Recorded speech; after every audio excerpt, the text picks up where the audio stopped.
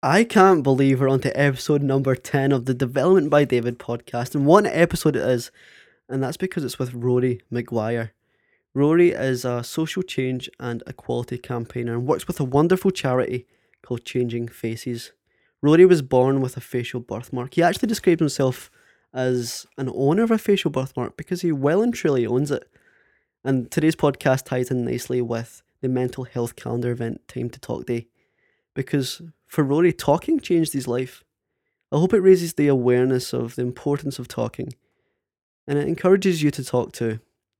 As always, Rory and I's DMs are always open for a chat, so shoot me a message, even provide me with some feedback on this podcast. If it gets a chat going, I'd love it. Speak with you all soon. Hope you enjoy the listen.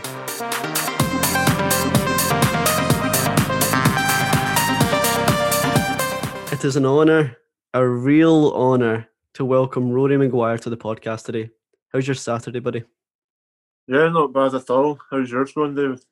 Good now that I'm speaking with you, mate. I'm so excited for this after hearing the snapshot of your story. We're recording this late in January, and I really want to get this episode out for one of the key events in the mental health calendar, which is Time to Talk Day. Besides hearing your powerful Genesis story, I also want to use this podcast to highlight you as a case study for championing the importance of talking. You said in your BBC The Social documentary that talking changed your life. So I want to promote this as an ideology for more people to repurpose, and I want you to highlight that. Do you think we can achieve that? Yeah, absolutely. For me personally, I used to bottle everything up when I was younger, and I was going through a really hard time in my head. And it's only when I started to open up and talk about my experiences that's when I really felt the pressure was off and the weight was lifted, and I completely changed my life around. And I do credit talking about my experiences as being a major factor in that. I love it, mate. I really do. I'm so grateful that I know you, but I'm aware that the listeners don't. You know that I take it back to day one with guests on this podcast, and I know all the interviews you do, you're so used to taking it back to day one. But Rory, I know your transformation is physically and mentally. So what do you see when you look in the mirror today in 2021? When I look in the mirror, I've always seen the good traits that I have, but I used to really fixate on my facial birthmark, and it would always be a case I would think to myself, "Oh well, I can see the good traits, but no one else can. All they see is the birthmark. That's all that they focus on." I was probably wrong to think that, but it's just the way that I felt at the time about my self identity, I suppose. But now when I look in the mirror and I see my birthmark, it reminds me of the journey that I've been on to get where I am today, and it sort of keeps me humble. I can never stray too far away from my past experiences because I've always got this reminder on my face of where I've been. That's so powerful, mate. And me and your other friends will see all the good traits that you have. I wish I was as tall as you to begin with. But as a foreshadow, mate, I want to use this podcast as a tool for me to use the art of shutting the fuck up. Essentially, your story is incredible, and Right. it needs to be heard itself on repeat, on repeat, on repeat. And the message that you present, mate, is much wider than the individual rare story that is yours. I think Right. anyone, literally anyone, can pull and repurpose today's message because we are all categorically different and unique. Hmm. So let's take it back to day one, mate. Tell me your story. When did you first know you were quote unquote different? Right. Back to day one. So I'm Rory. I recently turned 27, and I was born with a birthmark on my face, which is called a venous malformation. And basically, all that is a gathering of extra veins confined to a particular part of the body. Mine's on my upper lip and right cheek. And it wasn't actually apparent at birth. It only became apparent, I think, maybe when I was around about a year old. My parents started to notice that my upper lip was noticeably larger than the bottom lip.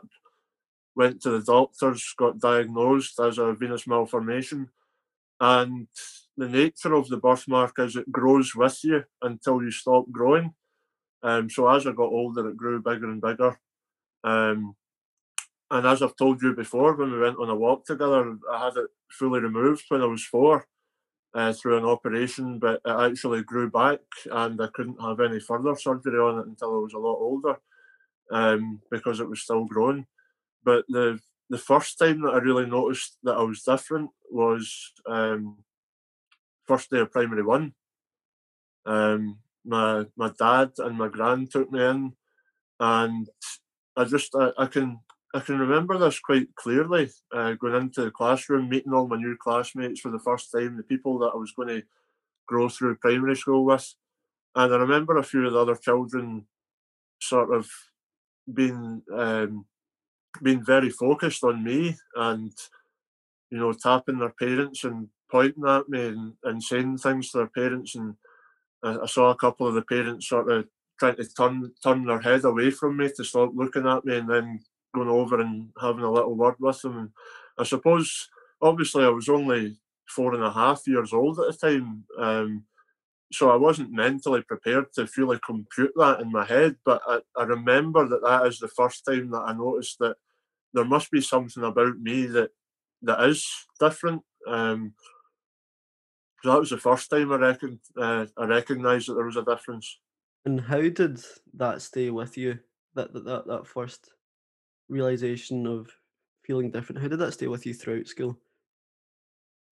Well, it became very difficult to deal with because at the time I hated being the centre of attention, and for many years, and even still, because I still look a little bit different. It's just something that I've accepted. I'm always going to be a little bit different to the norm in terms of how I look. But at one point in time, I really couldn't deal with it, and going through school.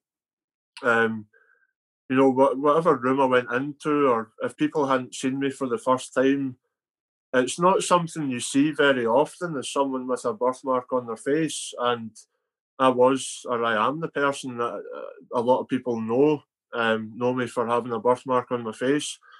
And as I got older through school, primary school was generally okay. But I know there are certain things in primary school that were sort of the foundation for the way that I ended up feeling in my late teens, Mhm. in terms of looking different, and people whispering behind my back, and me walking past them, and I'm just beyond. I'm a few meters away from them, but I'm still within earshot, and I've heard them say something nasty about me, or I've heard them, oh, I wonder what happened to him. And all these little incidents that were happening on a regular basis all built up into me really thinking, I'm different. People are always going to look down on me. People are always going to prejudge me, and that just manifested itself into pretty full blown depression by the time I was about 17. Wow. So at the age of 17, how were you? Was this the lowest of your lows? Did the microaggressions that were faced towards you have a snowball effect at this point? Yeah, absolutely. All these little incidents, as I said, people, you know, pointing out my difference and making it apparent that I do have a difference. I mean, I was constantly looking for it wherever I went. I was always in the corner of my eye, looking for someone staring at me, expecting someone to say something, expecting someone to stare at me. And by the time I was 17, I'd actually accepted the fact that, because at that time I'd started going for operations again. Like when I was 17, that was the first time I'd started going for operations since I was 4. How many Because how many operations have you had, Rory? I've actually lost count, but I know it's somewhere around about 20 Wow. operations. And I mean, one was when I was 4, and then the rest were between the age of 17 and 22. So there was a 5-year period there where I had a load of operations, with a general anaesthetic every time. And by the time I was 17, I was going to be going into the first operation that I'd had since I was 4.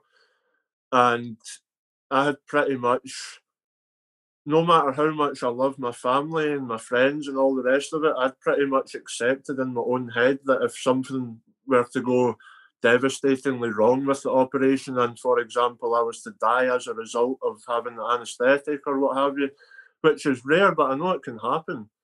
I pretty much accepted that that wouldn't be the worst outcome, because then I wouldn't have to go through not only the prejudice, but the battles within my own head, which were probably worse than the prejudice.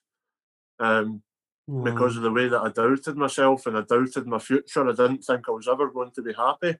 Didn't think I was ever going to be confident. I didn't think I was ever going to be able to walk down the street or get on public transport without being consumed with anxiety, because I really, I mean, like, as I've told you before, a dentist waiting room or the doctor's waiting room, for example, that was like the worst thing that I could imagine.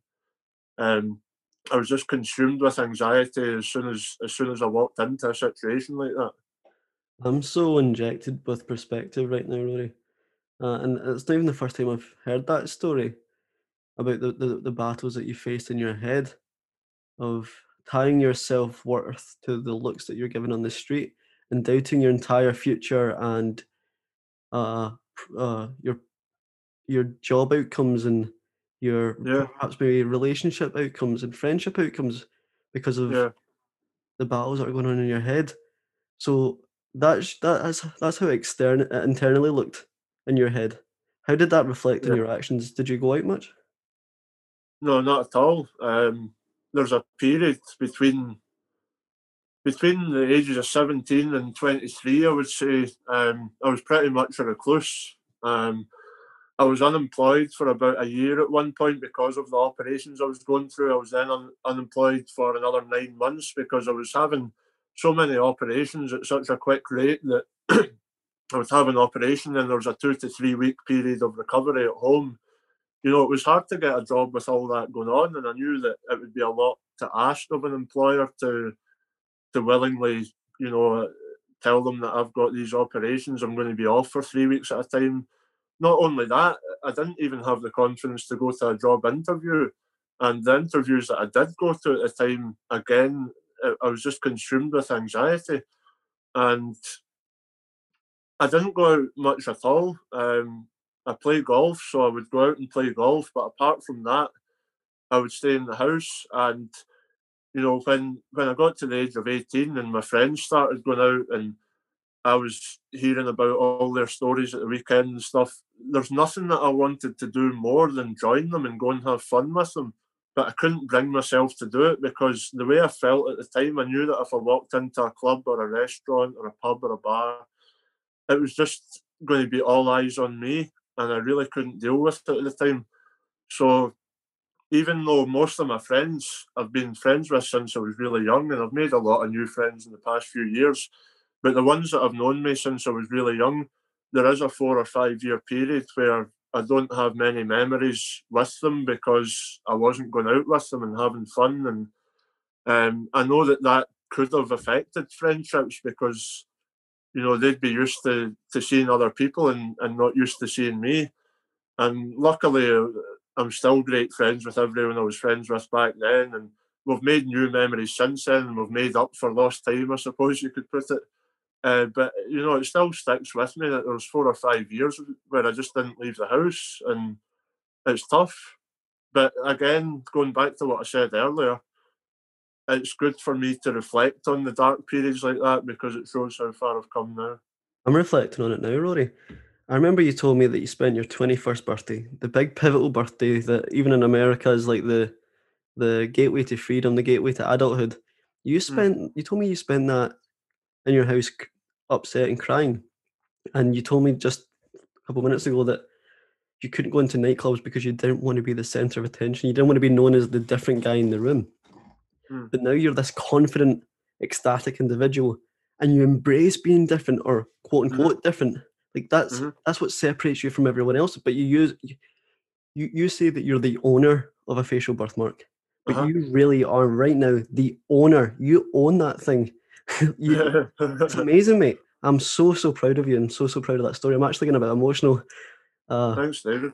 and my gut, like, actually just hear, like, I've heard it 2 or 3 times now, and boy, has it moved me again for like the third time of hearing it. So, I mean, I'm just so proud of you, honestly. And I've only known you such a short period of time, but just uh, one of my goals for 2021 is to become more empathetic because I suppress my emotions. And the Right. way I wanted to cure that was by hearing perspective stories or struggles that I've not had to face myself. And mate, this is the biggest one yet. So thank you. No problem at all. To touch on what you said about my 21st birthday, that was, I mean, I still remember it. I got up in the morning and my mum and dad were really happy that day. They were, you know, their son was turning 21. It was a big day. They presented me with this beautiful watch that I actually lost last year when I was drunk. But yeah, When you were that's making another up for lost story. time. But yeah, exactly. So yeah, they presented me with this watch, and I was so depressed, and I sat down on the sofa, and I got presented with this watch, and they were really happy, and they could see that something was wrong because I just wasn't reciprocating the energy they were giving me, basically. And I sat for an hour and a half on the couch crying, an hour and a half, um, because it felt to me that I'd reached the age of 21, which is seen, as you say, it's like a pivotal moment, it's a milestone. And I was still going through all the feelings that I'd faced since I was 5 years old, and probably in a much bigger way, because the more time went on with me feeling that way, the more I couldn't see light at the end of the tunnel. And I always kept a glimmer of hope, and it's a little glimmer of hope that I always kept in the back of my head. You just need to keep going, be patient, because you know it is going to come to fruition, that you're going to get through this. But when I was 21, I'd been going through it for that long. I was just fed up, and you know I was 21, wasn't going out to nightclubs, wasn't seeing my friends that much, was very depressed, didn't know what was going to happen in the future, didn't know if I was ever going to be happy or confident. And you know, on a birthday that's as important as your 21st, it was a really heartbreaking day for me. But again, an important day in my story to show how far that I've come. It really is, mate. I think that is the lowest of your lows, by the sounds of things. How did you overcome it? Um, well, one of there's two main things, right? One of them absolutely is the way that I started to open up about my experiences, and I've told you before. When I was 22, I put a post on Facebook, and I can't even fully remember the motivation behind doing that, but it was something along the lines of me thinking to myself, enough's enough. If I speak about my experiences, then maybe not only will it be cathartic for me, but my experiences might be able to help someone else. So I put this post on Facebook, and it had like a collage of me throughout the years and how my face had changed and what the birthmark looks like now or at the time. And I wrote a lot of things about my experiences. I wrote about, you know, sometimes children would be scared of my appearance when they saw me, and how that made me feel, how that made me feel, and you know, just the confidence issues, the body confidence issues, and it got shared worldwide. People started messaging me saying I was very brave and courageous to say those things, and that my words had inspired and helped them. I said a lot of things that not even my mum and dad knew, and I said a lot of things my friends didn't know, and it felt really good to get it off my chest. And that's been the biggest factor in changing my life around. Definitely is starting to speak about things. The other thing is getting the majority of my birthmark removed. That you know that along with speaking about my experiences has helped me massively. But the funny thing is, now that I look back on it, I think that I could have reached the point I'm at now without having any surgery at all. Um, I have had the surgery, but I do think that I could have reached this point without having it. And I've been offered further surgery to make my face completely symmetrical. And I've had surgeons saying to me before, look, we can quote unquote finish the job and no one will ever know you've had a birthmark, all the rest of it. I've turned it down. Um, because I'm happy the way that I am. And in a really big turn of events, I like the fact that I've got a birthmark on my face. And if you'd asked me 3 or 4 years ago, that would be the furthest thing from the you know that would have been the furthest thing that I could ever believe about myself, that I would say something like that. But now, as you say, I own it. and I'm happy that I've got it. And I know that no matter how hard the experiences were that I went through and how much I missed out on as a teenager and a man in his early 20s, I'm glad that I went through it at the time because I might have been someone completely different if I hadn't. And I think it's given me sort of power to help other people. You're the absolute paragon of bravery and courageous. And after hearing that mic dropping moment, my brain's playing thought pinball of what to ask you next because there's just so much warmth and so much authenticity there that I just want to get it all out there at once. But I guess what I want to ask is, we speak about this big surgery that you had in hmm 2016, right? Yeah, yeah, yeah. And that was the most pivotal surgery that you had to move the large extent of the tissue. hmm Where you said when we went this walk that you said what you just said there, that you think you could have reached that point of confidence without having that surgery. But in your mind at that moment in time, that was a tick box. That was like the gateway for your happiness, you thought in your own head. You thought I Yeah, can. that's a good way to put it. Gateway to happiness. That is, for many years, the only thing I wanted was that surgery that I had in 2016. That was what I was waiting on since I was 4 or 5 years old until the age of 22. I'd been waiting years and years and years for that surgery to be possible, and then it was possible. But the fact is that like you said, you could have been confident without it, but there was a mental block in your head that said, Uh I have huh. to get that no Yeah. matter what. That was your North Star, not a career, hmm not anything else. It was just that one surgery, wasn't it? Yeah. That was your glimmer of hope. Yeah, that was. Yeah, that, when I talk about the glimmer of hope, I am talking about that surgery basically. And it's it's something that I'd wanted done. Something that I've said before. It's maybe not fully. You'll maybe be able to take something from this, but basically, my dream at the time was something that the majority of people are born with. Like what my dream was to be able to walk down the street and not feel anxious, be able to go places without feeling any sort of way towards my identity. And most people are born with that. Most people, obviously, there's a lot of people that don't have those certain traits, but most people are born into a situation where they're not having to be singled out the way that I was, I suppose. And it was my dream to be able to go down the street and not have anyone look at me. And when I put it that way in my own head, it's quite powerful to myself because it's, like imagine your dream is something that everyone else is born into. And that's the way that I felt at the time. Mate, that is so moving. I'm so glad we realized that together and you realized that. I remember you told me that there was a TV program that wanted your involvement. Uh, Uh-huh. and I think what you just said there was thematic through your choice to go onto that TV program that never Mm, went to air. Can you speak about mhm. that?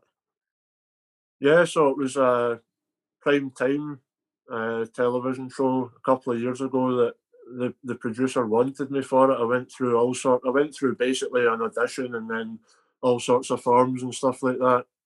It was going to be prime time on a big channel with a very well known presenter. And the premise of the show was that people who want to have some sort of appearance based surgery, whether it be implants or facelift or what have you, they would come and basically present their case to a panel. And they wanted me on the panel as one of the sort of judges, I suppose you would say. And they would present their case to the panel, and then the panel had to decide whether or not they should have the surgery. And if the majority said yes, the TV channel was then going to sorry, the TV channel was then going to pay for the surgery. Now, the premise of that to me, it's not a great concept. I don't really agree with the concept at all. But the reason that I was interested in it was because I knew it was a big platform where I could voice my own experiences, and there'd be people watching at home, or indeed the contestants on the show might be able to listen to what I've been through in terms of surgery and confidence issues and stuff like that. And they might say to themselves, you know what, I don't need surgery. You know, he's helped me to realise that I don't need to change my appearance. I look fine the way that I am. And that's the reason I wanted to be involved in the show. And as you say, it never went to air. But there's a couple of things that it's not necessarily the best fit for me, but I know that my experiences will hold more weight than what the premise is, if you know what I mean.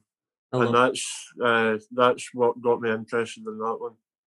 I love that. And essentially what you spoke about before, about your North Star, your dream being just to look normal, to fit in, to look like the same as everyone else.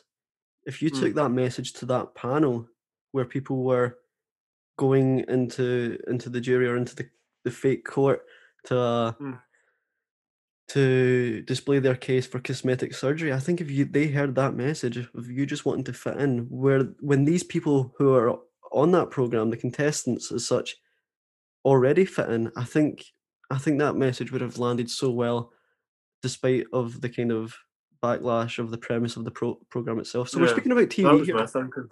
Exactly, mate. We're speaking about TV here, right? Uh-huh. Now, you almost made it to air on this TV program. You've been on TV on numerous occasions, but that is almost 17-year-old Rory's worst nightmare. When was your first interview, and what was it for, and how did you feel afterwards? First interview was STV Live at 5. That was actually before I'd had the majority of my birthmark removed, but it was about a month after the initial Facebook post that I just told you about. Mhm. And after that initial Facebook post, I really wasn't in a good place at all when I posted that. And then within a month of me posting that, my face was all over multiple national newspapers, and then this TV program wanted to interview me.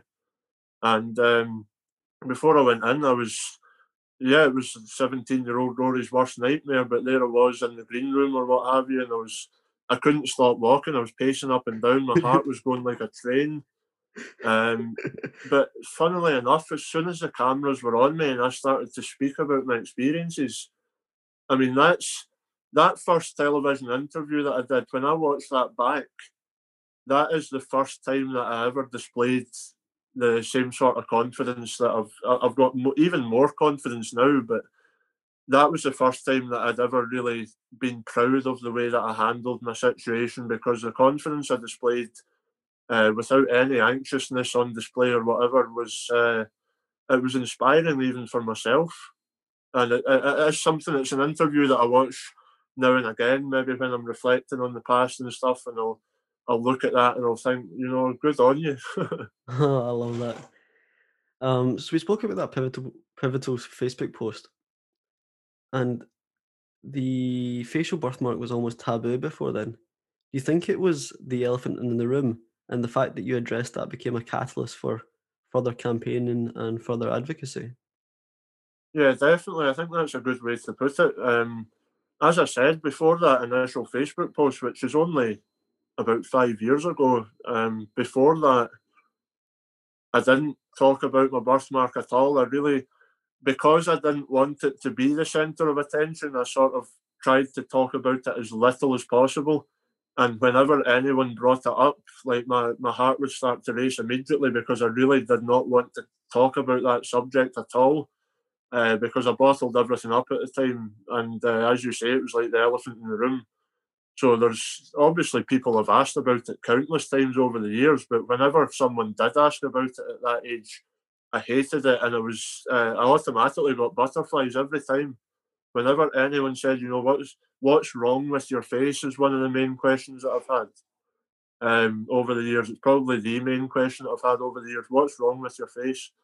And I would get butterflies every time straight away. And now when people ask about it, I'm happy to talk about it. And my life is that when I talk about my younger life, everything that I felt then is the opposite now. It's a complete 180-degree turn, is what my life has done. And I'd rather talk about it now than bottle it up. And I'd rather it was out in the open than bottle it up. And again, for 17-year-old Rory to think that way is mind blowing, because I would never have thought that way at that age. And now I very much do. And I'm in a much better place now. Mate, I'm so proud of you, and the synchronicity of this podcast and the mental health calendar event, Time to Talk, is absolutely paralleled. For you, that was really time for you to talk. You needed to talk at that moment in time. Yeah, think I did. I don't know what happened in my head at that point that I decided to start talking about it, but I noticed that I was going down a dark path. Not that I was doing drugs or anything like that, but I noticed that in my own head I was just getting lower and lower and lower, and I couldn't see an end goal in sight basically, and it was as if the only thing I could do at the time was tell my story and hope that it helped. And if it didn't help, then I might have still been kept in that cycle for a bit longer. But it helped way beyond how I thought it would have helped. And that really spurred me on to continue telling my story. I really hope that gives the listeners a fresh perspective on the importance of talking. And I hope people who are struggling that are listening to this and are bottling things up do feel the need and the feel the energy that comes from Rory's story to go on and talk, whether it's within their friend group or their family or Yeah. much wider like Rory has. So you've been on that journey of posting that very first initial Facebook for it to go viral to then go on to your first TV appearance. What was after that? What other appearances have you done? Um, I've done quite a few. Television, I've done Sky News, BBC, Channel 5 a few times, STV. Just any network you can think of in Britain, basically. I've done a chat show on Sky. I got interviewed for a chat show on Sky. Um, yeah, I've done quite a lot of different things, and for me to think that I would ever be doing that again is absolutely mind blowing. But I enjoy it now. I really enjoy it, and I've actually said before, which is another mental thing for me to say, like just another mind blowing thing, is that there's probably no situation that I'm more confident in than when someone's interviewing me on television. Like I've noticed myself that when I'm on television being interviewed, I thrive off it. I absolutely buzz off it and I love it.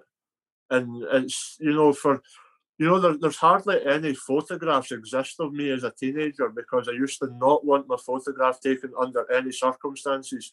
I didn't even used to go to a lot of family events in public places because I knew that photographs were going to be taken. I would stay in the house and my mum and dad might go along and they would try and entice me to go, but there's a lot of family things I missed out on because I just didn't have the confidence to be in those public places. And the fact that for someone that used to hate being photographed so deeply, deeply hated it. Uh, for me to think that there's no situation I'm more confident in than being in front of a camera in front of potentially millions on some of these shows, that's again, it shows me how far that I've come, and I always remain humble because I always remember where I've been. I mean, I've been through a lot of traumatic stuff. It's never going to it'll never be taken away from me. Like I can't forget what happened, but it's still very much in the back of my head a lot of the time. But it makes me more proud of myself that I've been able to get to this point. Rory, one of my favorite online features of you is your speech at the No to Hate Crime Awards in 2018. Oh yeah, I love that video. You looked very handsome in your kilt. thanks. Uh, you welled up when you gave that speech, mate. You were really, really Yeah, emotional. Why did yeah. that mean so much to you? I was very emotional that night. The No to Hate Crime Awards that year, I won an award called the Young Upstander of the Year, and that was because I was the face of a hate crime campaign at a charity called Changing Faces that I'm a champion for. They ran a hate crime campaign that year, which I was one of the main faces of. And off the back of that, there's a lot of other stuff that I did that year. Then I got put forward for this award and I won. Um, and there was about 350 people in the room down in central London. And for me, it just felt like I had been struggling for my whole life up to that point, dealing with all sorts of different negative emotions, stuff that I would never want anyone to have to deal with. really, really, really negative feelings and emotions in my head. And I'd got through the other side of it. I'd had this surgery, all the rest of it, and then I'd started to really speak about my experiences on a sort of a bigger platforms. And uh, for me to be commended for what I went through for all those years, and then be given an award to show that people cared about what I had to say, and to show that people didn't just see me as the guy with the birthmark on his face, they saw me as a guy with an inspirational story. That meant the world to me, and I did. I absolutely broke down on stage, and yes, it was it felt like I'd been fighting for so many years without any sort of commendation from anyone. That's just the way that I felt, and I'm sure there's lots of people looked at me over the years and thought, he's a really brave guy to go about with that birthmark or what have you. But they maybe didn't say that to me, so it was still in my head that I hadn't really been commended for it, and then to have this award given to me on the big stage and all the rest of it, it felt like a victory after fighting a battle for many years. Wow. Wow. Oh, mate. To deconstruct that, it's just fucking crazy, mate. Like, you're on stage for a starter, which was, like we said, 17-year-old Rory's worst fucking nightmare. You're on a fucking stage in front of three Yeah, people, mm, showing your face, accepting an yeah, award for campaigns that included you showing your face and the story that came with it. hmm, That sentence itself is a transformation. I'm just so proud yeah. of you, mate. I hope you do reflect on it. Thank you. Yeah, I do. I do. It's as I say, it's always in the back of my head where I've been in the past. Because it's my story. My social development was actually held back because the age of 17 to 22, that's a very important part of your life. And for me, I wasn't doing the things that 17 to 22-year-olds normally do. I wasn't going out, and I wasn't really socializing. I was spending a lot of time on my own in my bedroom. And that'll affect anyone, especially at that age. Well, we learn in classrooms and in the workplace by osmosis by just watching other people do things. And even social skills fall into that bucket. You would Yeah. probably have lost out in social skills, how to interact with uh, potential partners and how to interact with new friends, how to be introduced to new groups, how to interact with people in public because you didn't Yeah, have I that used to I osmosis. used to hate meeting new people. Like, meeting new people was one of the worst things that I could think of. And again, everything that I felt back then, I feel the opposite now. I love meeting new people now, and I'm very outgoing, and I socialise a lot under normal circumstances, obviously. But yeah, it's a complete 180-degree turn that I've done, and I want to show people that no matter how low you're feeling at the moment, I've been able to do a complete 180, and so can you. I love that, mate. We spoke about your No to Hate Crime awards being a victory in the sense that you weren't just known as Rory with the birthmark, you were known as Rory the advocate. I know the answer to Yeah. this next question, right? Do you think you subconsciously only do the campaigning to be known and recognized as more than Rory with the facial birthmark? You don't you don't want to be known as completely that and that's all you're worth? Or do you campaign and advocate because you truly, truly stand for the cause? I think the latter. Yeah, definitely latter. I've I've read stories about children in the past, like these online stories you see and stuff like that about children that are going through similar situations to what I went through. I remember reading one on a train when I lived in Kent for over a year, and I remember reading one on a train one day about like an 11-year-old boy that was getting bullied at school because of the way that he looked, and I started crying on the train reading it because it reminded me so much of how I felt at that age. And one of the main reasons that I do all this campaign sort of work is I don't want anyone to have to experience the things that I did at that age. Uh, I'm getting emotional talking about that, but yeah, that's a huge thing for me because what I went through right at the start of my life, nobody should have to. I was born into a situation where I was the underdog.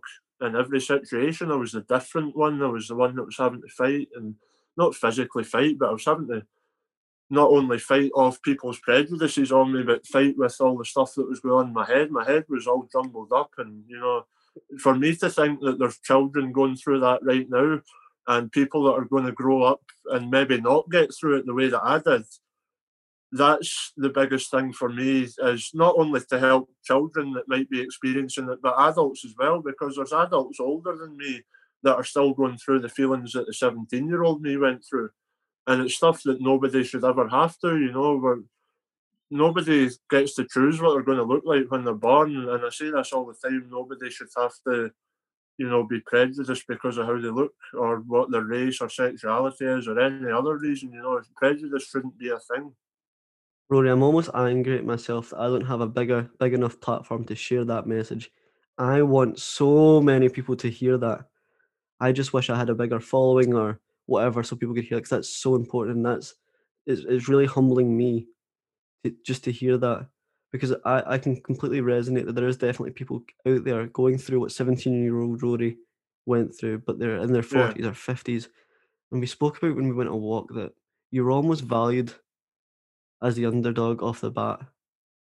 In social circumstances, your self-worth you thought was tied to how you looked. You always had the undercard, Hmm. even amongst your friends. Yeah. That's just Rory with the birthmark. And Yeah. even that moved me. I remember hearing that and I was just like, "Oh, imagine having to actually to think like that." Hmm. Ugh. Do you think it was important for you to go through what you've been through so you didn't become the person that would be prejudiced towards someone like you? It's a very well worded question. Yeah, I have thought about that before. I've thought that, if I didn't have the birthmark, if I was completely symmetrical, if you like, I could have been a completely different person. Um, the experiences I've gone through definitely have made me more empathetic and understanding of other people's situations. That's without doubt. I'm very empathetic and understanding towards other people's situations, and I think that when people talk to me about their own situations, they can see how understanding I am, because I don't throw judgment at anyone else, because I know what it's like to be judged. So the last thing that I want is to, you know, have anyone think that I'm prejudicing them, because it's just something that I would never do. Whereas if I hadn't gone through the experiences of being on the receiving end of that, I might have been a completely different person. And I actually think that I'm probably, after having gone through those experiences, than I could have been. I agree, mate. I really do. So, Because one thing is that I can, the way I felt when I was younger, I can only be humble. I didn't have any sort of reason to be cocky or arrogant or overconfident or anything like that. And I try to remain as humble as possible because I know what I've been through. And I genuinely think that I could be nothing other than humble in most situations because of what I went through. So the humility that I've gained from it has been a big thing for me as well. it's such a great trait, but at times you need to feel like the man, though. There is circumstances where you need to step up. Do you know what I mean, though? Like, sometimes you need Yeah, to yeah. have that injection of confidence, maybe before an interview or before a first date or Well, something. I've got the confidence, but I try and keep the humility as well, as Okay. much as possible. So we spoke about the surgery in 2016, and we spoke about that you were given opportunities to finish the job, quote unquote, Hmm. but you've refused them because, like we said, you fucking own having a facial birthmark. Do you think a lot of your identity is tied to it? See, when you had the surgery in 2016, did you ever feel like you lost part of yourself? No, not at all. And I remember when I was about 16 and I was going to be going for my first operation since I was 4 was when I was 17. But I remember when I was 16, it first started to sort of get mooted. And one of my best friends, Craig, shout out to Craig, uh, Craig McKinley, he said to me, he probably won't remember this, but I remember it. But I started talking about the fact I was going to be getting surgery done and stuff like that. And he said to me, ah, but if you lose your birthmark, you won't be Rory anymore. And that, I remember thinking about that at the time. obviously I was a lot younger and more immature and stuff, but it sort of resonated with me and thought, yeah, my friends don't judge me. They see me as Rory, I'm just Rory that happens to have a birthmark. I'm not Rory with the birthmark, you know what I mean? But um, no, I've never personally felt like I've lost part of my identity, but when he said that, it sort of made me think about it at the time. Um, but no, it's something that even if I did have it fully removed, I would always remember what I've been through. Um, the other thing that I've not mentioned this to you, and my friends probably don't know this either. There is a chance that my birthmark could recur. There's a chance that it could start to grow bigger again. Luckily, that's not happened, and I think it would have started to have done that by now if it was going to. But it is a chance with the type of birthmark that I have that it could sort of start to go back the way it was, sort of thing. And over the past few years, I've felt really conflicted about that because, on one hand, I know that if that were to happen, I'm probably a lot better equipped now to deal with it than I was back then. But on the other hand, if that were to happen, it would also feel in a way that I had been teased with like a few years of experience in my dream and then having my dream taken away from me and having to go back to the way that I looked before and potentially dealing with uh, what could be even worse feelings than I did back then. Because back then I didn't have any sort of experience of walking down the street and not feeling anxious or happily going out to nightclubs and stuff the way that I do now. I didn't have that experience to miss. But if it was to recur and I wasn't, if I was to have confidence issues again where I couldn't bring myself to do those things again, I might even deal with it worse than I did back then. And it's something that I've had to think about over the years, and I've never really said that to anyone. That's a huge confliction, because at that time when you were in your early teens, you didn't know what you didn't know. Yeah, And excuse me if I'm being completely juvenile and completely unsympathetic here, but I think if that were to occur, it is all a mindset. It can be yeah, that's combated with a yeah, mindset. Would you agree yeah. on that, or do you think that's unsympathetic? No, no, I would agree with that. Now, knowing what I know now, I would definitely agree with that. Touch wood, that doesn't happen.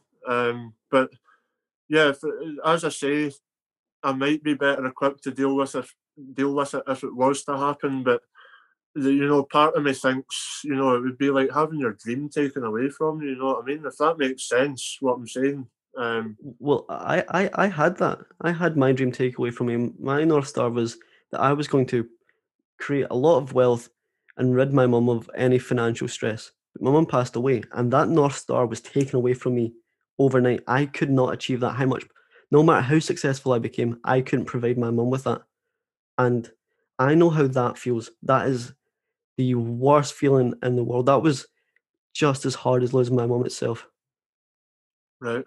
And so, mate, if it does happen, it happens. But I think you've got the mental tool set and the mental resilience to overcome it this time. And mate, you've got me and you've got all your friends, so Yeah. we Yeah. Exactly. won't let that happen.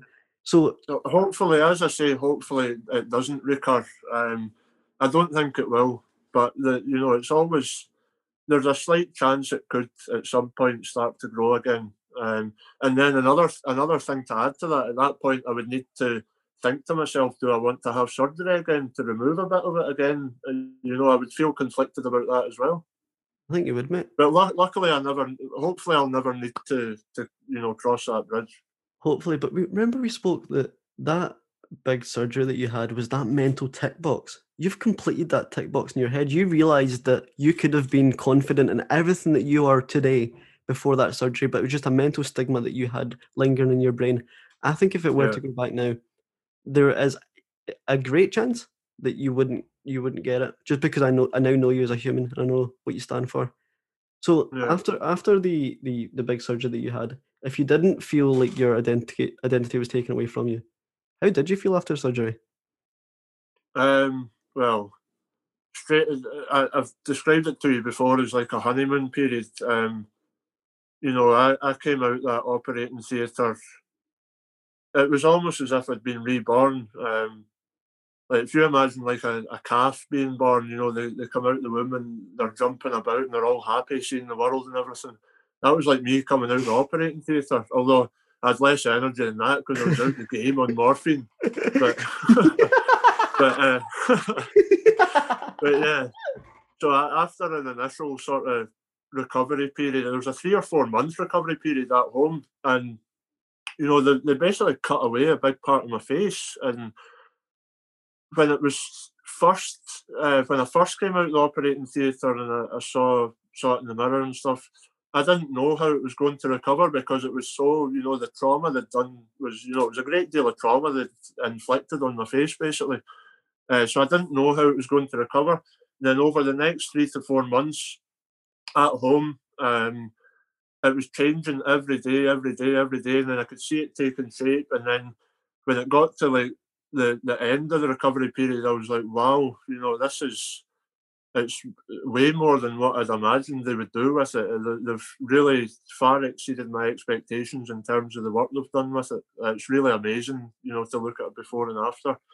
And then, yeah, I was ecstatic. It was like a honeymoon period, as I say. I was going out with no confidence issues. I was going down the street and not caring what people thought and stuff like that. But another thing was that there were certain quirks that I had when I was younger that I noticed took probably about a year and a half post surgery for me to get rid of. Because I was, even though my mindset had changed and my appearance had completely changed, I was still going down the street expecting people to stare at me, expecting people to look at me. Because if you think about it, for 22 years before that, that's what I was used to. And then suddenly, almost overnight, it wasn't happening, but I was still expecting it to happen because does that make sense? 100%. I was expecting all these things to happen and they just weren't. And there's part of me that when it didn't happen, I was like, that I was actually quite confused for a while. As ecstatic and as elated as I was still, it was very overwhelming for me to have that change happen so quickly. To go from, walking into a dentist room and immediately seeing 2 or 3 people in the waiting room staring at me, to then going in and they would still look, people still look, but now it's normally only like a glance and then they look away, or they'll look for a couple of seconds and they'll look away. Whereas before, there used to be people really fixated on staring at me, and I hated it. And after the big surgery, that's not really happened much since at all. But for a while, I was still expecting it to happen because it was what I was used to. So that was actually pretty overwhelming to go through that change, in a good way, overwhelming. But it felt very unnatural at times because of what I was used to. I can imagine it is overwhelming. And like you said, you went from a transformation where people would stare at you and be fixated on it to maybe just having a glance for a couple seconds, but you do recognize that people still look at you. And one of the things that you Yeah. told me were no matter where you go in the world, whether it's Hmm. the southern hemisphere, whether it's China, whether it's America, you'll Hmm. always stand out. And that's a recent conflict that you've had to manage in your brain. Have you thought about that any further? Yeah, I wouldn't actually call it a conflict. That again, that would be like 17-year-old Rory's worst nightmare. But yeah, if you think about it, because of the way that I look, no matter what street, town, city, country, wherever I go on the planet, literally, I'm going to stand out a bit because I look a bit different to the norm. And it's something that I accepted a long time ago. I accepted that a few years ago, and I've thought about it quite in depth in my own time. But yeah, that's it's just the way it is. It's a fact. That's just something that I've had to deal with. But again, now going back to me doing a complete 180, I actually like that idea. I like it. I like I like the idea that when I go into a nightclub or whatever, I do stand out. But I think that I like that idea because even though I stand out, I'm not shying away from anyone. I'm walking into a room and showing that I'm a confident, outgoing person. It's not as if I'm walking into a room and cowering away in the corner like I used to. So they're seeing someone that's got a birthmark on their face that looks a bit different, and they're like, "Wow, he's owning it," as you say. No one can be better at being Rory McGuire than Rory McGuire. Only you have the experiences that you've been through. So the fact that you stand out and have a message and story behind that in a nightclub, it's a great talking point as such as well. Yeah. Like me and all my mates fit in too nicely. I'm the same shade of shit as everyone else, mate. So I wish I had a unique story like yours sometimes, mate. Uh, so we were speaking about nightclubs. I remember you told me this story where you were in the toilet and this gentleman came up to you, absolutely blathered out his face, and said to you, "What happened to you? Were you in a fight?" Aye. Uh, how did you react to that? Well, I mean, at the time, it wasn't that long after I'd had the surgery, so I was still, as I say, getting used to my new face, if you like, my new life almost. And yeah, I was in the toilet, and yeah, it was absolutely out his face, and I had a good drink in me as well. To be fair, I can't remember the exact sentence and the way that he worded it, but it was something like, has someone battered you, or do you fight? It was something, something along those lines, and that's just to sort of cut away from that just for a moment in time. Since I've had the surgery done, it's actually unbelievable the amount of people that have said, instead of what's wrong with your face, I've had quite a few people saying, "Do you do boxing? Do you fight?" That sort of thing. A lot of people think this is a bruise from fighting, whereas the way it looked before, nobody really ever thought that. So that's an interesting sort of observation I've made over the past few years. But yeah, he asked me, was I in a fight or whatever, and I said, no, it's a birthmark. I was born with it. It's something I've always had, and he was immediately, "Oh, sorry, I'm so sorry. I didn't mean any offence." And I was like, "No, calm down. You're all right. Like, it's fine. You can ask me whatever you want." But he immediately felt sympathy for me, and sympathy is the last thing that I want from anyone. I don't want anyone to feel sorry for me because I've got a great life and I'm happy and I'm confident. And I just want to help other people and inspire and motivate other people. I don't want people feeling sorry that I look this way because, as I've said, I'm glad that I look this way. I know you don't like sympathy, mate, and the fact that this man insulted you, quote unquote, and you didn't feel insulted. However, your mood was probably lowered because you had to spend an episode of your night consoling the individual when in in a normal universe, they would be the one consoling you for insulting you. But the fact that you Yeah, hate sympathy and this guy had been lowered in terms of mood because he insulted you, it's so yeah. strange that you had to console him opposed to the traditional other way around in that kind of Another, situation. yeah, definitely. And another confliction I had at the time, this honeymoon period for like the sort of like a year after the big operation. Another confliction that I had was, how do I word this? I was very much in the frame of mind of, I had this new life, I've got this new face, all the rest of it. I was really happy with how I looked. And then hardly anyone asked about it anymore. Obviously, they see that I look a bit different, but since I've had the operation, I've had minimal questions about it compared to what it used to be like.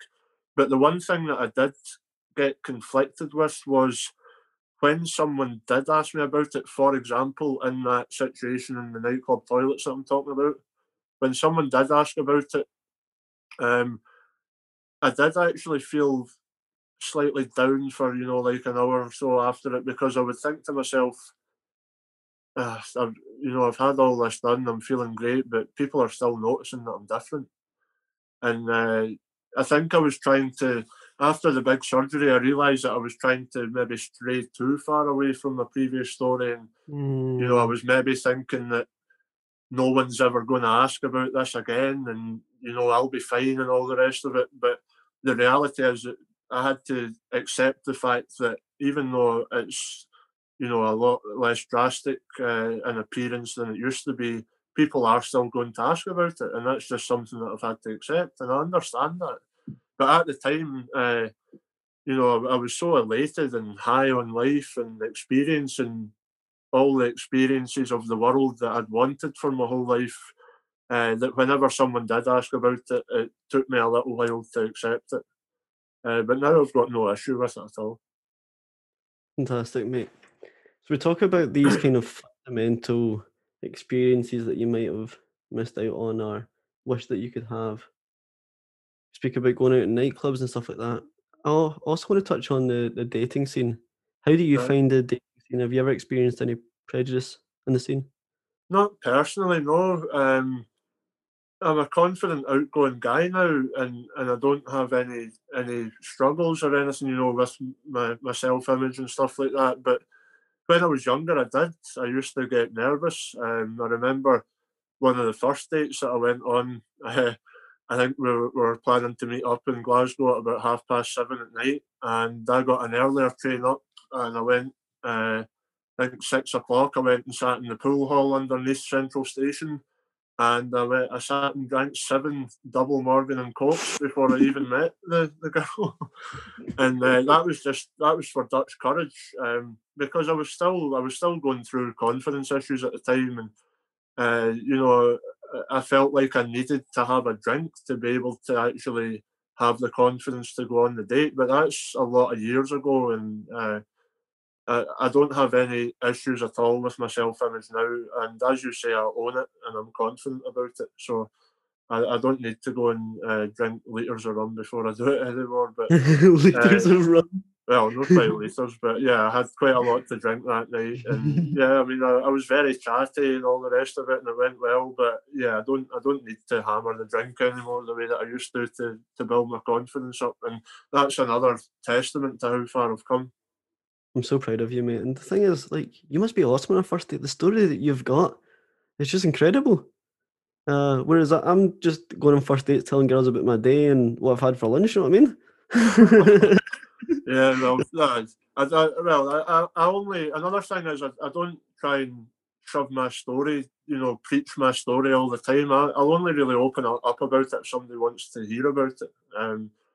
Because another thing is I don't like the feeling of me constantly telling my story to people and constantly preaching what I went through and all the rest of it. I'd rather only open up about it if someone asks me about it. But again, That's I'm bec happy to talk about it.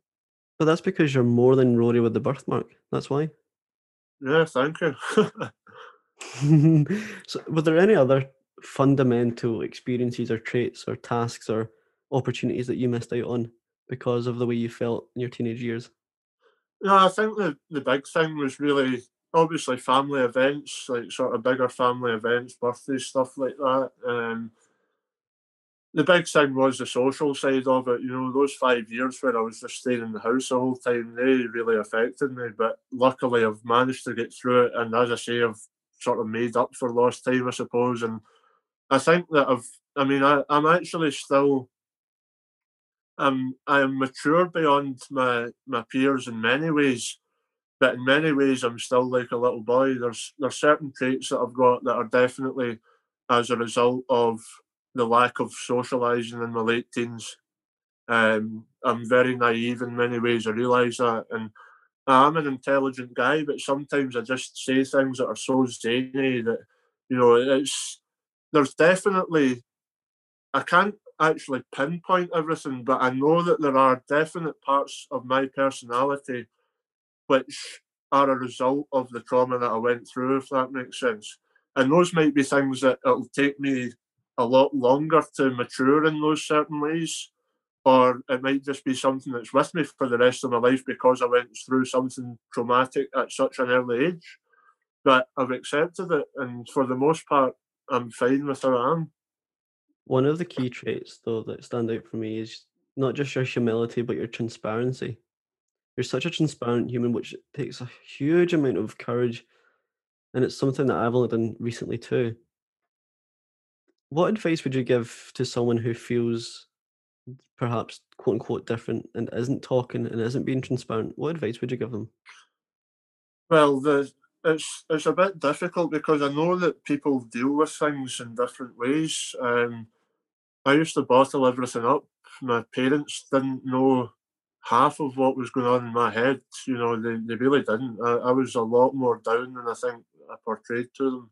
And to my friends, they didn't know the full extent of what was going on. And I know that there are some people that can't bring themselves to talk about it. It took me many, many years to speak about it as openly as I did initially.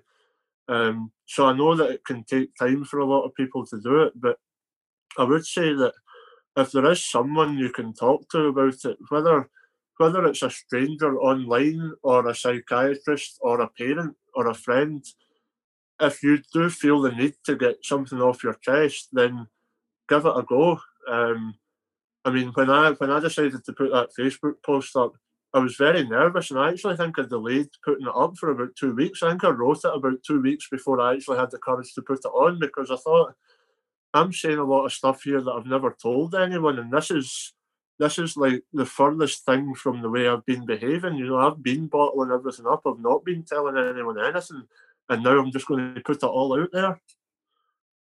It took me a couple of weeks to even put the post on, but when I did, what I can say is, as the BBC, the social thing you spoke about earlier, the whole theme of that piece that I did was talking about my experiences changed my life, and it absolutely did. And the way that I've grown since I've started opening up about stuff is, far beyond any comprehension that I had when I was younger.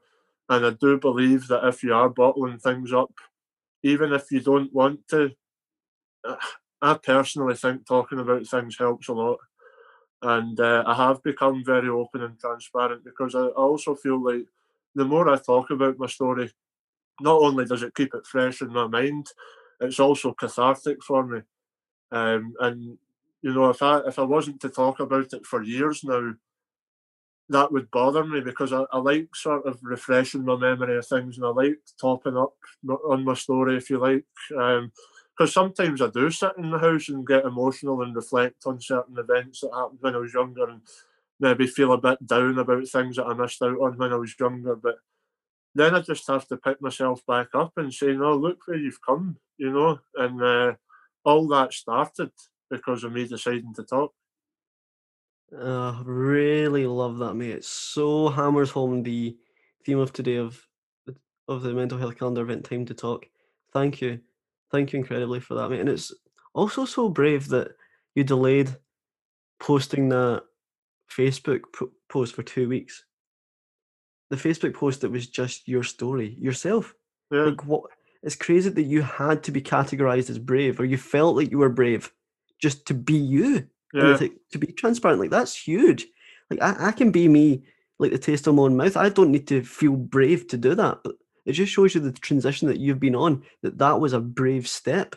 Whereas yeah. now everyone just posts themselves online without even having to think of that. And now you feel comfortable and confident enough to just be yourself and echo your story, mate. So I hope you're proud of that. I really do. Thank you, thank you. I'm glad that that shows. It shows a lot, mate. So you overcame adversity, which seemed in the form of Mount Everest for you. Being able to tell your story. What else do you want to achieve, mate? Well, this is a very big ambition, but I'm confident that I want to be one of the people in the world that sparks a change for prejudice becoming a thing of the past. Now, I don't think prejudice is ever going to be fully eradicated, but I do believe it starts from parents teaching their kids from a young age not to show any prejudice or be disrespectful towards people that look different, or people that are from any sort of different walk of life. I believe that people aren't born prejudiced. It's a trait that's taught. I don't think it's a trait you're born with. And 100%. if you teach your children not to be wary of people that look different to yourself, or not to treat them any differently, then they're going to grow up having those values, that they're not going to put anyone through that sort of nonsense that I went through, and that a lot of people go through still on a daily basis.